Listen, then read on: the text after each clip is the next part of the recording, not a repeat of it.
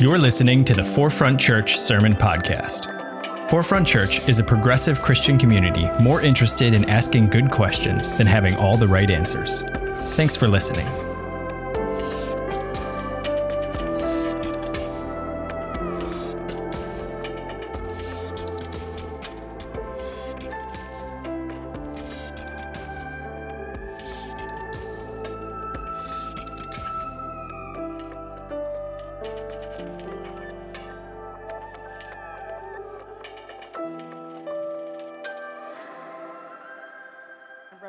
My pronouns are she, her, hers. I'm one of the pastors here at Forefront. Welcome. Happy New Year. It is great to see a packed house in the house today. Very encouraging. Praise God. And shout out to everyone joining us online. God bless you. So I have an interesting story to start my sermon out with. On Christmas Eve, which was freezing here on the Northeast, I decided that I would go back to my roots. And I took a drive from Jersey City up to Teaneck, New Jersey, my hometown, to go to St. Anastasia's Roman Catholic Church. It's one of my former churches. I used to go to school there from kindergarten to 8th grade. And I decided that I wanted to be able to connect with the place where I spent so much time during my formative years. I wanted to see the architecture. I wanted to smell the incense. I wanted to see those colorful, flickering prayer candles. I wanted to see the Stations of the Cross.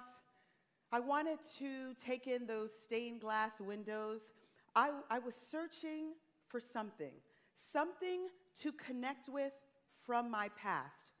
It was also a time to pay tribute to my mother, who had passed away 1 month prior. In my own way, I wanted to be able to express gratitude to her for exposing us to God and faith and Christianity at such a young age. I didn't want to take it for granted, and I wanted to be able to press in to my past. Well, I was reflecting on a bunch of things. Who was I back then?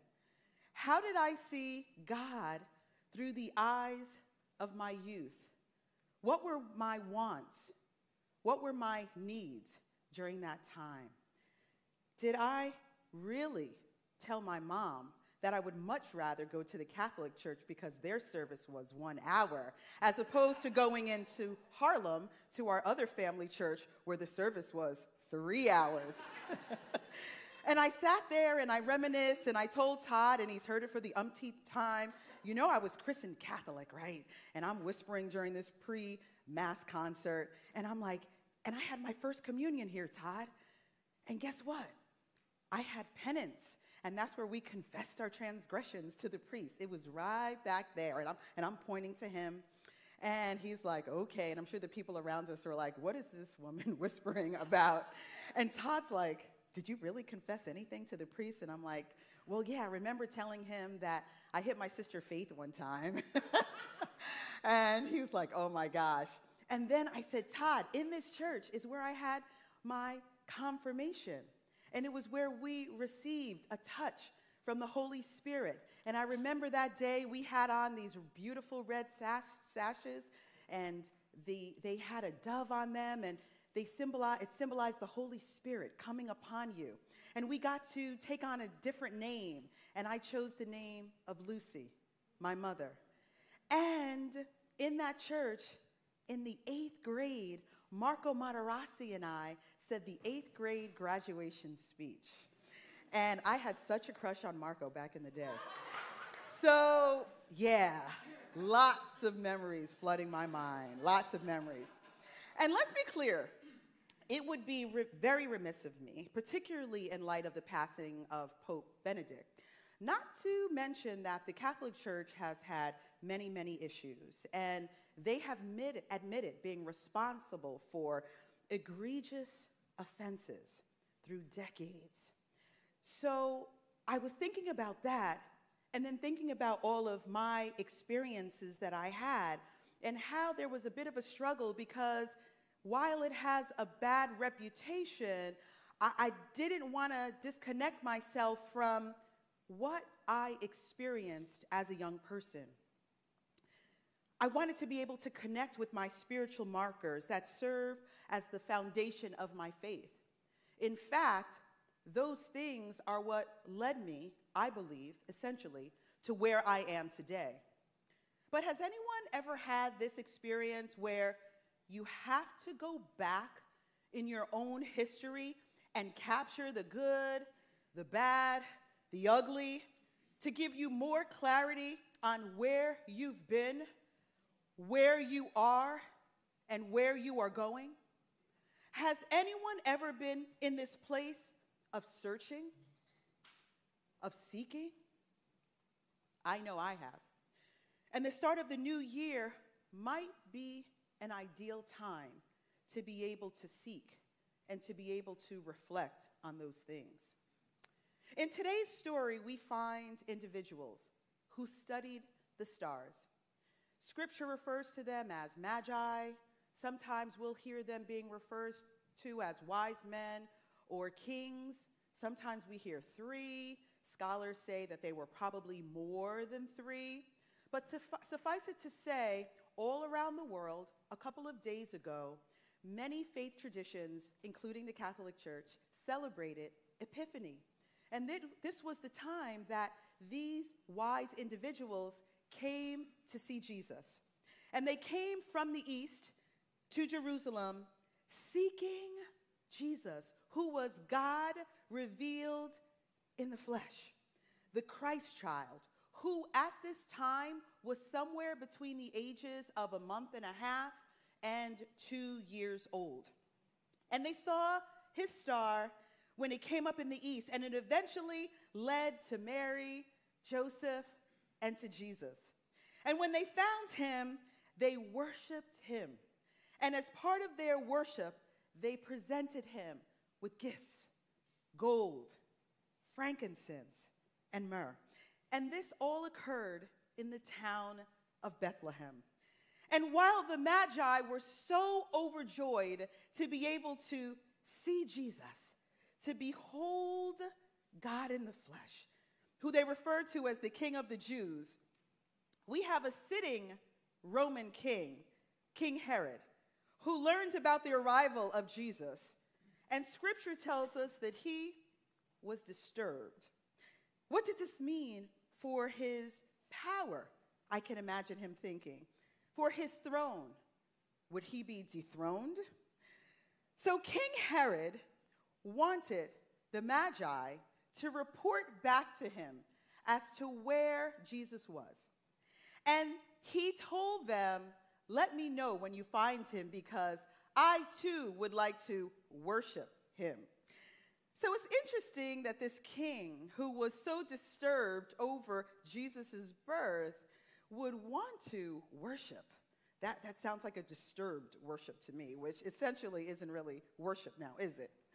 So let's look at Matthew 2:12, which says, having been warned in a dream not to go back to Herod, they returned to their own country by another route. So they did not go back to King Herod. So let's continue with the verses in our story today. When they had gone, an angel of the Lord appeared to Joseph in a dream. Get up, he said. Take the child and his mother and escape to Egypt. Stay there until I tell you, for Herod is going to search for the child to kill him. So he got up, took the child and his mother during the night, and left for Egypt, where he stayed until the death of Herod. And so was fulfilled what the Lord had said through the prophet, out of Egypt I called my son. So this story is quite interesting because it's revealing a number of things. There are several examples of people who are seeking. We have the Magi, who are seeking the King of the Jews, the Messiah, the chosen one.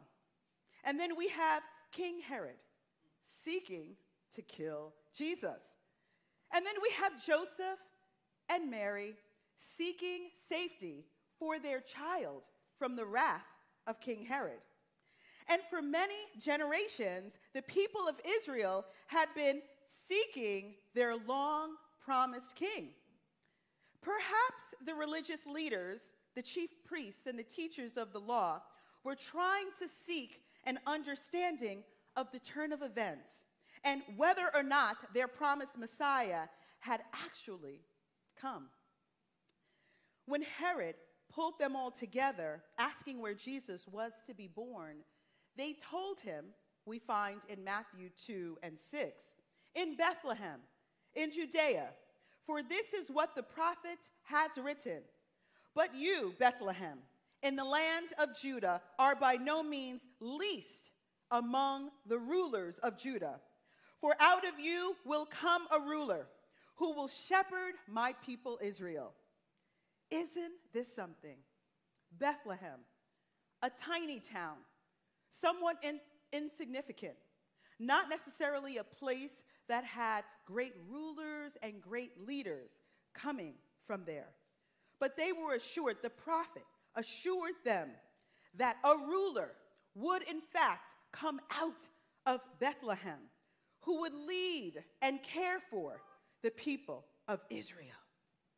Jesus was and is the fulfillment of prophecy, and we continue to seek him even in the most insignificant, even in the most complicated, and even in the most uncomfortable of spaces. Joseph was told to escape to Egypt to seek safety. He went, seemingly willingly, to a place of generational trauma where his ancestors had been enslaved, victimized, and dehumanized. However, the Holy Family found safety in this place of scars, in this place of the unknown. I could imagine how difficult it may have been told to go back to Egypt.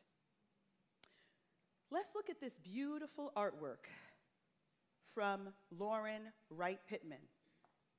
It's a beautiful depiction of the flight to Egypt.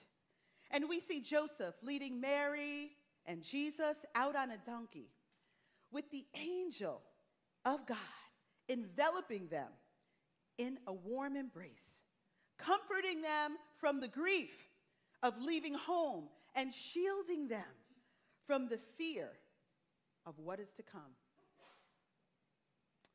When I worked at the University of Connecticut, I decided to take advantage of a work perk.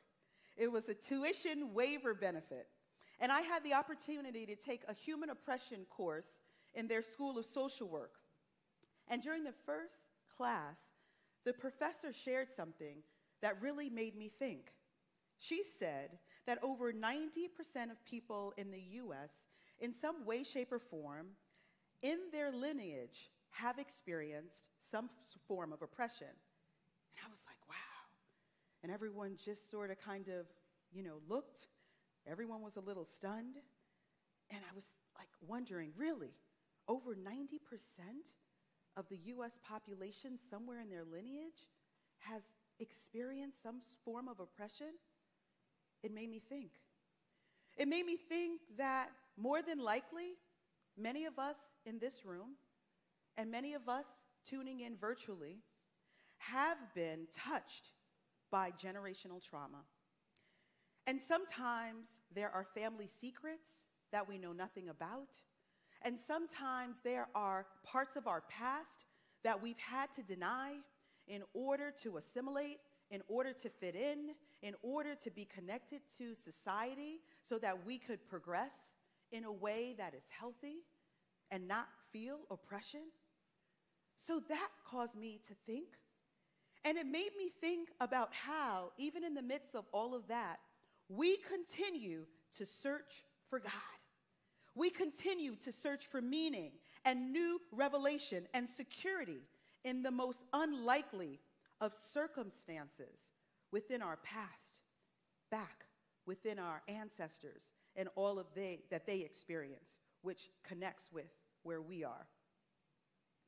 When I celebrate the contributions of my ancestors and the pride of my African heritage and the resilience of my people, it gives me joy.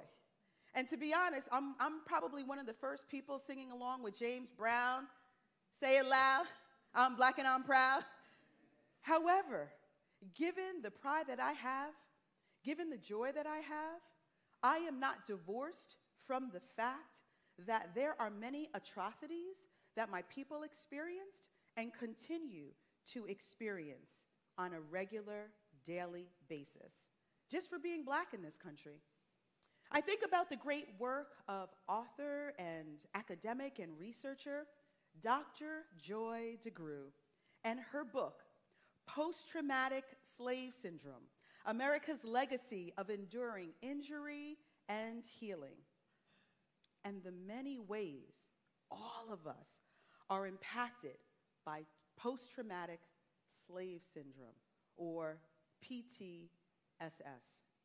And it's so important for us as a church to think about how we can continue to keep hope alive, how we can continue as a community, as a church family, to seek justice for those who are oppressed, justice for all people of color who continue to be dehumanized by acts of violence, justice for the poor who struggle to earn a living wage, justice for the queer community who can't live out their true identity, justice for those who've been abused and who are blamed and not believed, justice for the elderly who are seen as insignificant and disregarded and written off, justice for women who still earn less than men and who are still trying to tear down the patriarchy,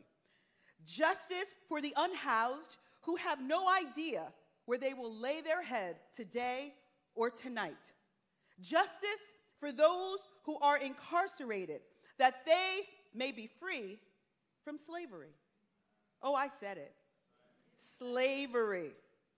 Forefront has a wonderful opportunity, thanks to information from Pastor Angela, to strengthen its anti-racism work within the state of New York on Wednesday, February 1st in Albany, with the Legal Aid in New York City and an initiative called 13th Forward.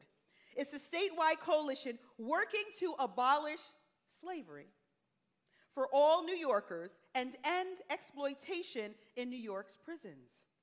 The campaign is advancing legislation that would add an abolition amendment to New York's Constitution and ensure that incarcerated workers are guaranteed workers' rights and safety protections. You see, the prison slavery loophole is still in effect in the state of New York.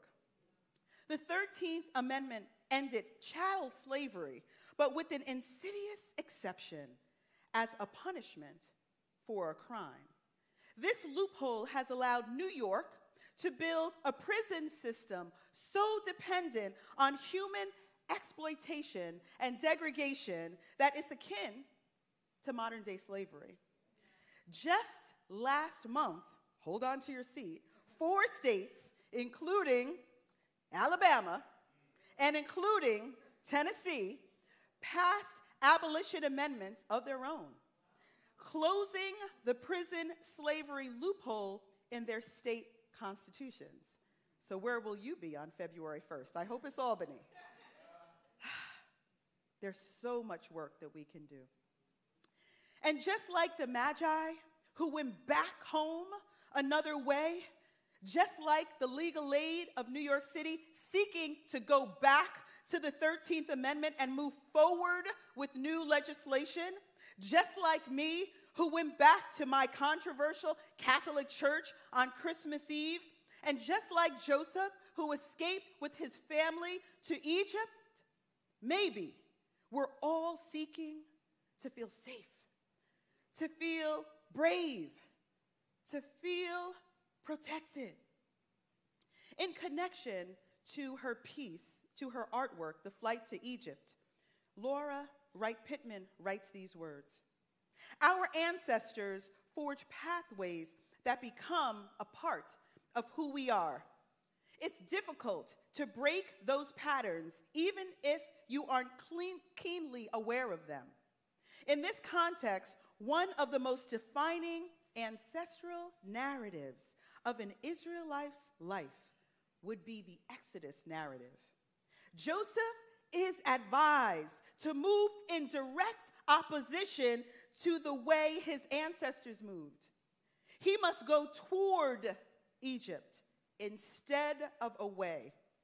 It takes great courage to consider the ingrained patterns of your history and blaze a new trail. Maybe in this first week of the new year, you've already had a dream, a premonition, a gut feeling that is directing you to blaze a new trail in your family, in your community, at work, even at church. I would highly encourage you to go for it, to push into it, whatever the Holy Spirit is laying on your heart. Maybe it's how you're handling a particular situation at work. Everyone wants you to do it one way, and you have a different way that you want to do it that would yield more favorable results. Maybe you want to expose your child to a particular topic or activity, and everyone is saying, oh, it's not time, they're too young. Maybe you're interacting with a particular person in an unhealthy manner, and it's time that you set clear boundaries. It's time to blaze a new trail. I have to be honest. As much as I was excited about going back to St. Anastasia's Church on that freezing Christmas Eve, the whole experience was anticlimactic. It didn't cause me to feel all the feels that I thought I was going to experience. The church was remodeled. There were certain things that were moved around. It wasn't how I remembered it. I was not overwhelmed. However, going back still helped me to feel comforted by the memories of that church, of my mom, and it helped to affirm the new trails that I blazed in my Christian journey, which actually, once again, led me right here to Forefront. I believe that we are all here, no matter what we're looking back on, seeking a fresh perspective on the love, on the grace, and on the goodness of God. It's because you truly believe that the good news of Jesus is for everyone. And because you keep seeking, not to necessarily find all the answers, but to experience peace and to experience liberation in your yesterdays, in your todays, and in your forevermores. We will keep seeking from generation to generation to generation. We will keep seeking. And the people of God said, amen, amen. Let us pray. Dear God, we thank you and we praise you for this time of sharing. We thank you, God, for new revelation. We thank you for the epiphany. We thank you for God being revealed in the flesh.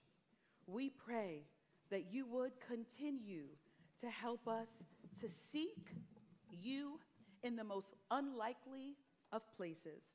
We are so open and so ready in this new year to blaze new trails with your help and with your strength. It's in the name of Jesus that we pray. Amen.